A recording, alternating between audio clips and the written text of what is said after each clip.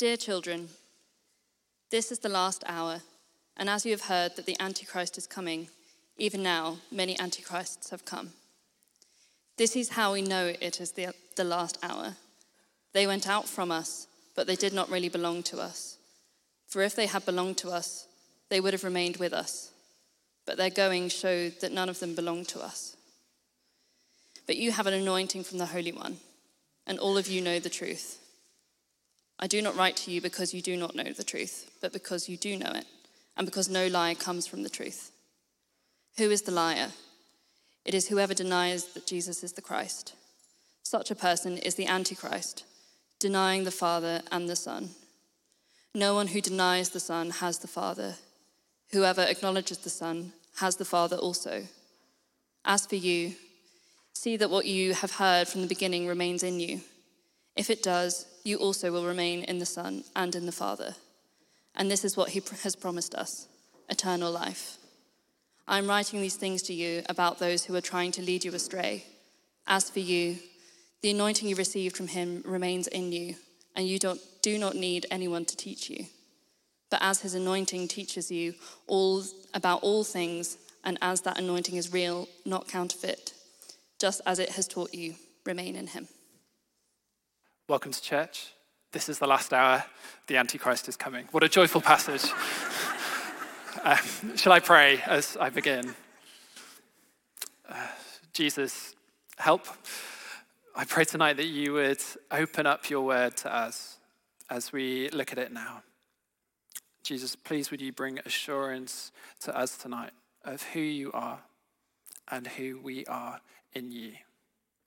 By your Spirit, Lord, come and speak to each one of us tonight, I pray. Amen. Amen. Obsessed. We are obsessed. As a society, we are obsessed with prizes, rewards, recognition, accomplishments, achievements. It starts young. The reward of a sticker for a child for their good behavior, the medal for that sporting victory, the celebration of academic qualification, the promotion for that hard work. We are obsessed with prizes. Just this past week, my mum's just moved from what has been our family home for all of my life, for more than 30 years. And as she has cleared out the house, she's found all sorts of prizes and certificates and things like that my brothers and I have collected over the years. Things like our primary school record of achievement books, a whole booklet of all my swimming certificates from when I was like 6 or 7, a load of football trophies, and what seemed to be every bit of artwork we ever made. That prize in her eyes, at least. But possibly the highlight of all my achievements, properly mounted to show its literary significance, was this groundbreaking and frankly ingenious poem that I wrote age 5. Here it is.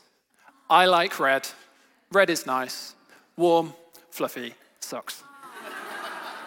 Profound, I tell you, profound. We are obsessed with prizes. And really what drives that obsession is the desire in each one of us to be seen, to be noticed, to be recognized, and ultimately to have that assurance that we are enough. And the prize tells us that we are enough.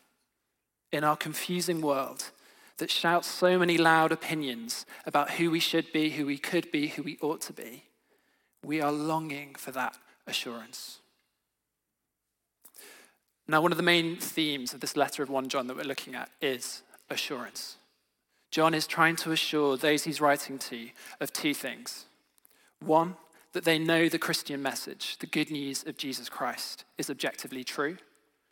And 2, that the Christian believer can know that they are a genuine believer. And I hope tonight that we're going to see that both of these assurances are in our passage and are true for us too. And what we'll see is that these assurances lead us to have hope in the prize that Jesus has offered us. Did you notice that in the passage? Take a look at verse 25 again. We are promised by Jesus eternal life, life everlasting. Yes, our lives here on earth will one day come to an end, but we will know eternal life in Jesus. So John wants those he's writing to know this. And not just know this, but to be assured of it. That's the main reason that he's writing this letter at all. He says a little later on, he says, I write these things to you who believe in the name of the Son of God, so that you may know that you have eternal life.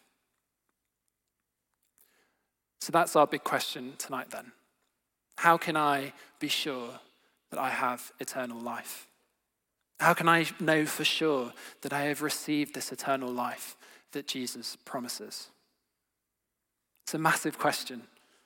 The promise, the prize of eternal life, that is life-changing for us. Not just in the future, but right now in the present as well. But it's something that we can so easily lose sight of, and we can miss out on all the hope and peace that it can bring to us right now. It's a bit like thinking forward to next week's Rugby World Cup final. Well done, all the South Africans in the room.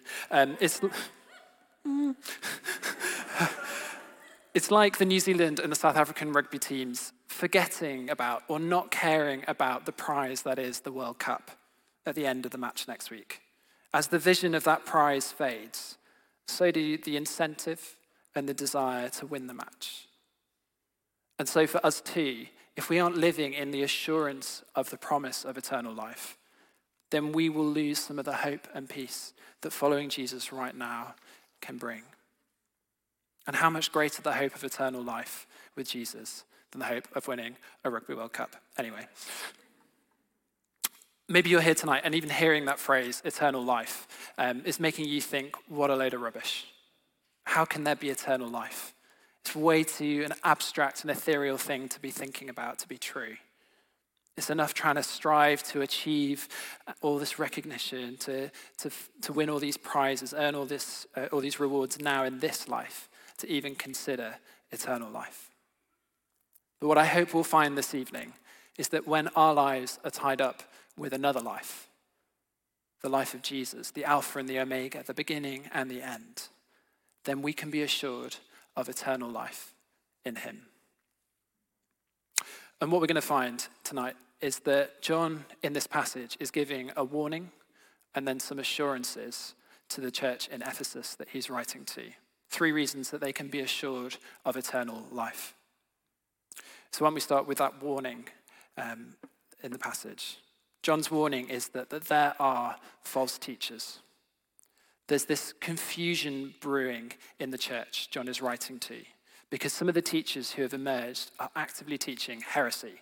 John calls it counterfeit teaching, things contrary to what Jesus and the apostles taught. These false teachers have misunderstood many things about Jesus. We've already seen that they've misunderstood the 2 commands that Jesus has taught. Love the Lord your God and love your neighbor. Last Sunday, we saw the misunderstanding of sin and grace that leads to a lacking love for God. And then in the passage that we looked at in Connect Groups this week, it was a misunderstanding of love in action that leads to not loving our neighbors. But then in the passage this evening, it's a misunderstanding much more problematic than either of those 2, because it's not a misunderstanding of Jesus' teaching, but a misunderstanding of Jesus' identity. These false teachers were questioning who Jesus really was, whether he really was divine, whether he really was the Son of God. And so John is really quick to address this issue because the implications are huge. If we misunderstand who Jesus is and say that he was not God, then ultimately the whole foundation for our Christian faith comes crashing down. If Jesus is not God, then we are eternally isolated from God. We are not forgiven. There's no freedom from our sin. And ultimately, we're heading to death. There's no hope at all. So John knows the importance here of warning these churches of false teaching. To paint the severity of the situation, he uses this highly evocative language. He names these false teachers, those who claim to be Christian teachers and yet use their platform as a teacher to deny that Jesus was God. He calls them antichrists. Look at verse 22. Who is the liar? It is whoever denies that Jesus is the Christ. Such a person is the Antichrist, denying the Father and the Son.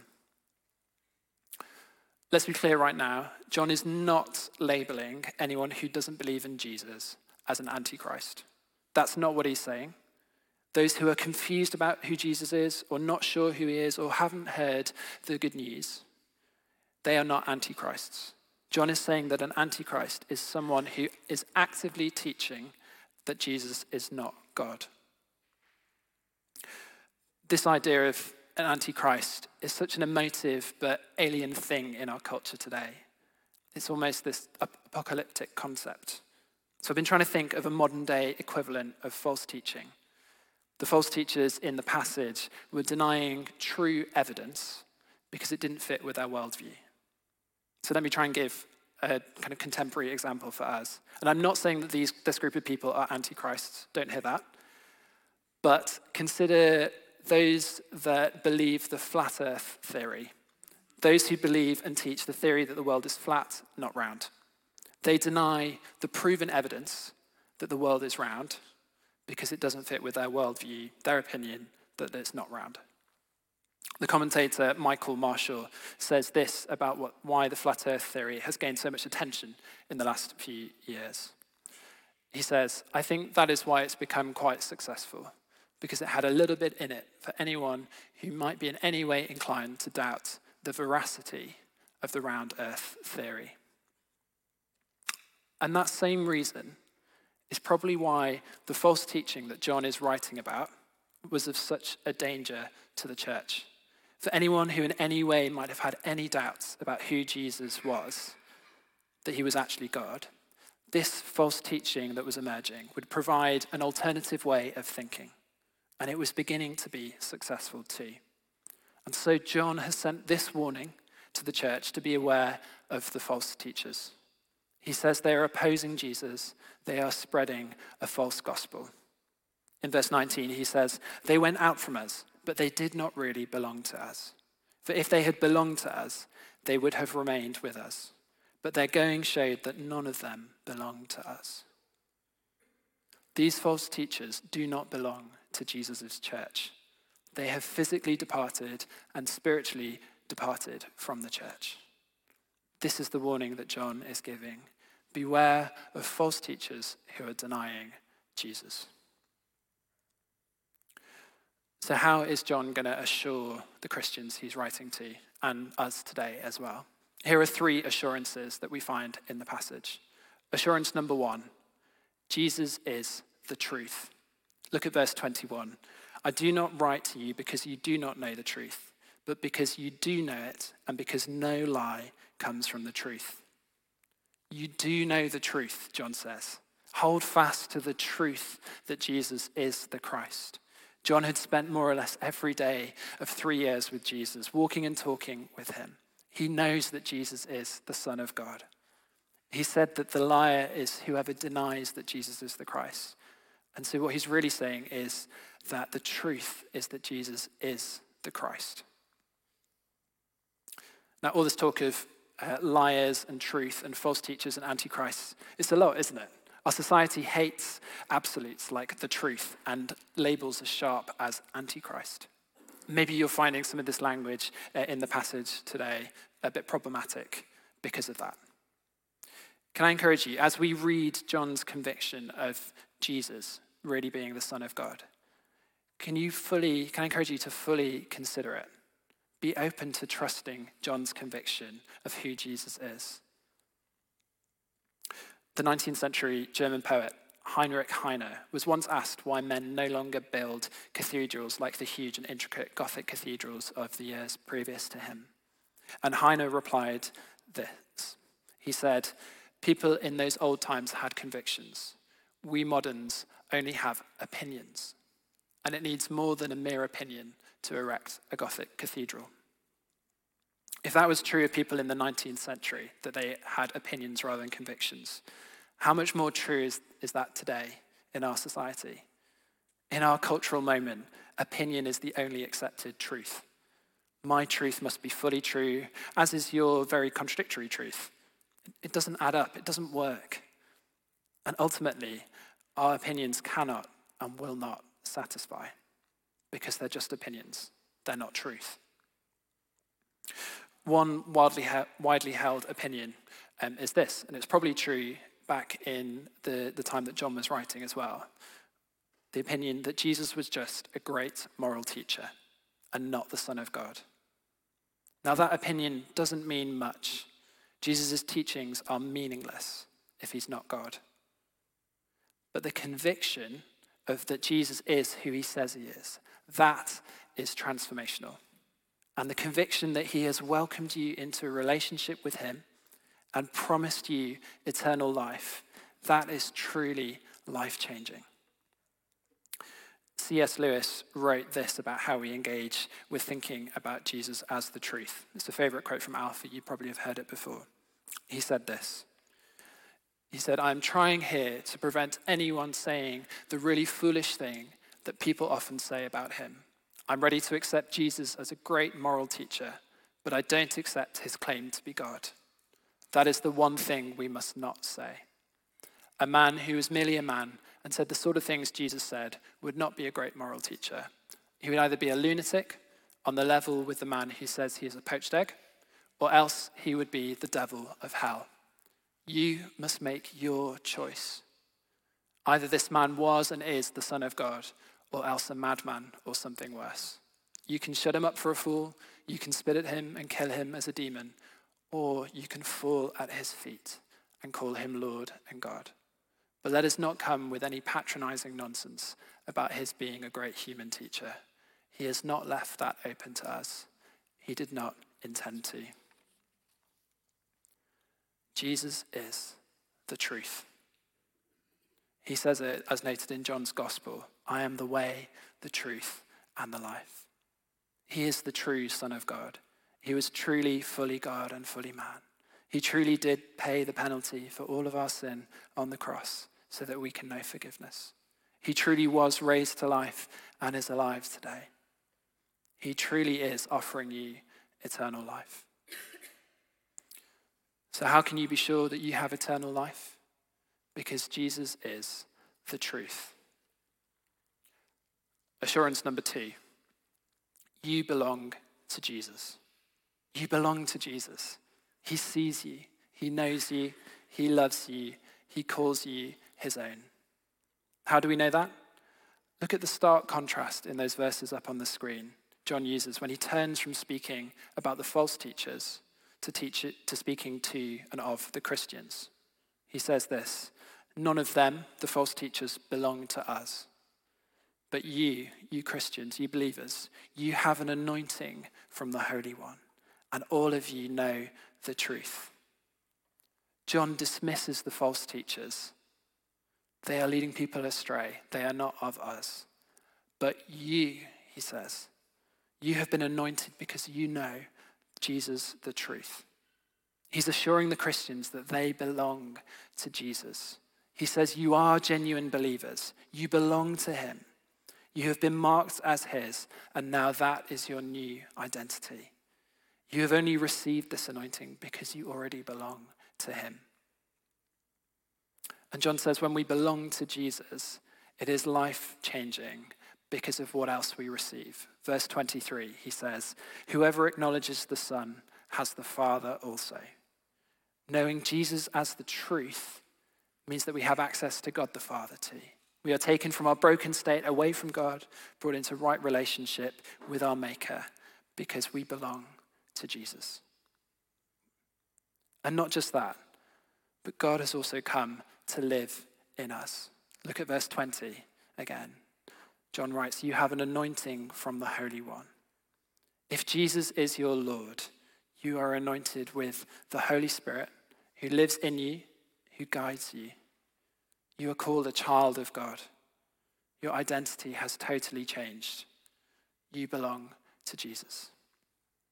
And you don't just belong to Jesus now in this life. Remember what he has promised us, verse 25, eternal life. You belong to Jesus for all eternity, for whatever is going to come your way. He will carry you ultimately through death, and he will bring you into eternity where you will live face to face with him forever. Life forever in the presence of your beautiful Savior. So how can you know? How can you be sure that you have eternal life? Because you belong to Jesus. Assurance number 3, Jesus remains in you.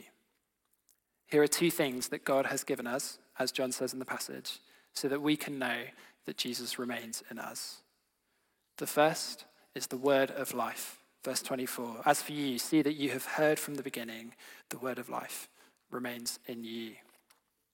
John says, know that the living word, which was first brought to you by faith in Jesus, know that remains in you. Dwell in that truth. Know that the word of life dwells in you. Abide in the word of life. Let it abide in you. Rest in that truth. Don't be swayed by false teachers. They will lead you astray. But hold fast to the word of life we find in the Bible. It's the first thing, the word of life. The second thing, the Spirit. Verse 27. As for you, the anointing you received, the anointing of the Holy Spirit, remains in you. Jesus remains in us right now by his Spirit.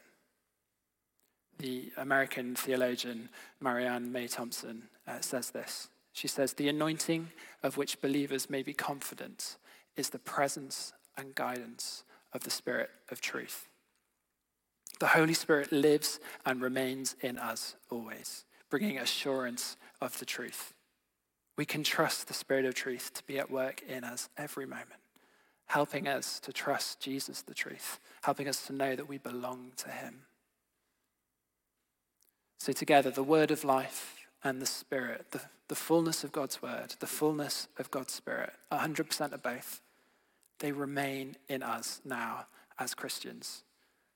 God has given them to us to assure us that Jesus is the truth and that we belong to him. So how can you be sure that you have eternal life? Because Jesus remains in you. Now, it's worth clarifying at this point what we've really been talking about when we say eternal life. It isn't just this ethereal prize that we strive for all our lives and only receive when we die. It's not just something that is worth considering later on in life, when life after death might feel more relevant or immediate. Coming up on the screen is a timeline of our lives, a very simplistic one. But on the left-hand side, you can see our earthly life. And then on the right-hand side, you can see our life after death. And that gap in the middle, that's when we die. We think that's the moment that we receive eternal life. Our earthly life ends and our eternal life begins at that point. But John is saying that is not the case. The moment we die is not the moment that we receive eternal life. Because the reality for us is at the moment that we first came into relationship with Jesus, when we first put our trust in Jesus, that is the moment that we received eternal life. Right now, if you're following Jesus, you are experiencing eternal life. Of course, we don't experience it in all its glory right now here on earth, but the reality of eternal life has already begun. We can be sure of our eternal life because we are already living in it. John says this multiple times in his writing. You can see on the screen there. In his gospel, he quotes Jesus as saying, "Very truly I tell you, the one who believes has eternal life." A bit later on, he says, "Now this is eternal life, that they know you, the one true God, and Jesus Christ, whom you have sent." And then in our passage tonight, John writes, "And this is what he promised us, eternal life." This is eternal life, that we know Jesus Christ. If tonight you want to know eternal life, you don't need to strive for it or excel or be the best version of you in order to receive it. All you need to do is open up your heart and receive a person, the true and living Savior of the world, Jesus Christ. At the cross, he gave up his life for you so that right now you can know eternal life in him. Now, as we come towards the end now, John just gives us one final encouragement in this passage. It's just the final 3 words of the whole passage. He says, because you have already received this eternal life, remain in Jesus. It's not a passive, sit in the armchair and relax kind of remaining. John's saying to remain in Jesus, just as Jesus tells his disciples to remain. Jesus says, remain in me as I remain in you. Like branches that grow on a vine bearing fruit, we need to remain in Jesus the vine. So what does that look like? Earlier on in this letter, John has written, this is how we know we are in him. Whoever claims to live in him must walk as Jesus did. Remaining in Jesus means that we are a branch on the vine that is his life, utterly dependent on him as we grow as his disciple and as we bear fruit for him. We walk in his ways, we let God's word and spirit teach and transform us, all so we can bear fruit for him. So can I encourage us tonight? Let's be a church full of people who are longing to grow with Jesus. Let's be a church that is dependent on him in his word, in prayer, in worship. Let's be a church that resolutely remains in Jesus, regardless of what the world is saying. Because remaining in Jesus is a joy when we have our eyes fixed on the prize, the hope of what is to come, being face to face in the presence of our beautiful Savior forever. I love the words of a song we're going to sing a little bit later. It says, when we arrive at eternity's shore, where death is just a memory and tears are no more, we'll enter in as the wedding bells ring. Your bride will come together and we'll sing, you're beautiful. What a moment that will be. What hope we have in the eternal life we have received in Jesus.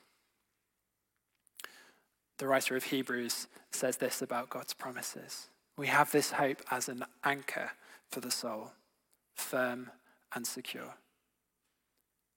In a world that's trying to lead us astray, that says what even is truth and nothing is certain, the hope of eternal life can be our anchor. It anchors our souls on Jesus the rock and helps us to remain in him. The prize of eternal life is firm and secure because Jesus is firm and secure. Jesus is the truth. We belong to him. He remains in us by his word and his spirit wherever we go. So tonight, let's be a church that chooses to remain in him, our firm and secure hope for all eternity. Amen. Amen. Should we stand together? Let me pray as we come to respond. Jesus, thank you that you are the truth. Thank you that we belong to you. Thank you that you are living in us now, that you have promised to remain in us for all eternity. And Jesus, thank you that there is nothing more that we need to do to know eternal life, nothing more that we need to do than just come to you. You might want to just say sorry to Jesus now, where maybe you have been striving to feel like you've earned that opportunity to know eternal life. You've been striving just to know that assurance. Jesus, I pray that you'd be freeing us from that way of thinking, that we need to earn eternal life. And please fill us with the assurance that we belong to you. Jesus, thank you for your great love for each one of us here. Thank you that you see us, that you know us, that you love us, that you call us your own. Amen.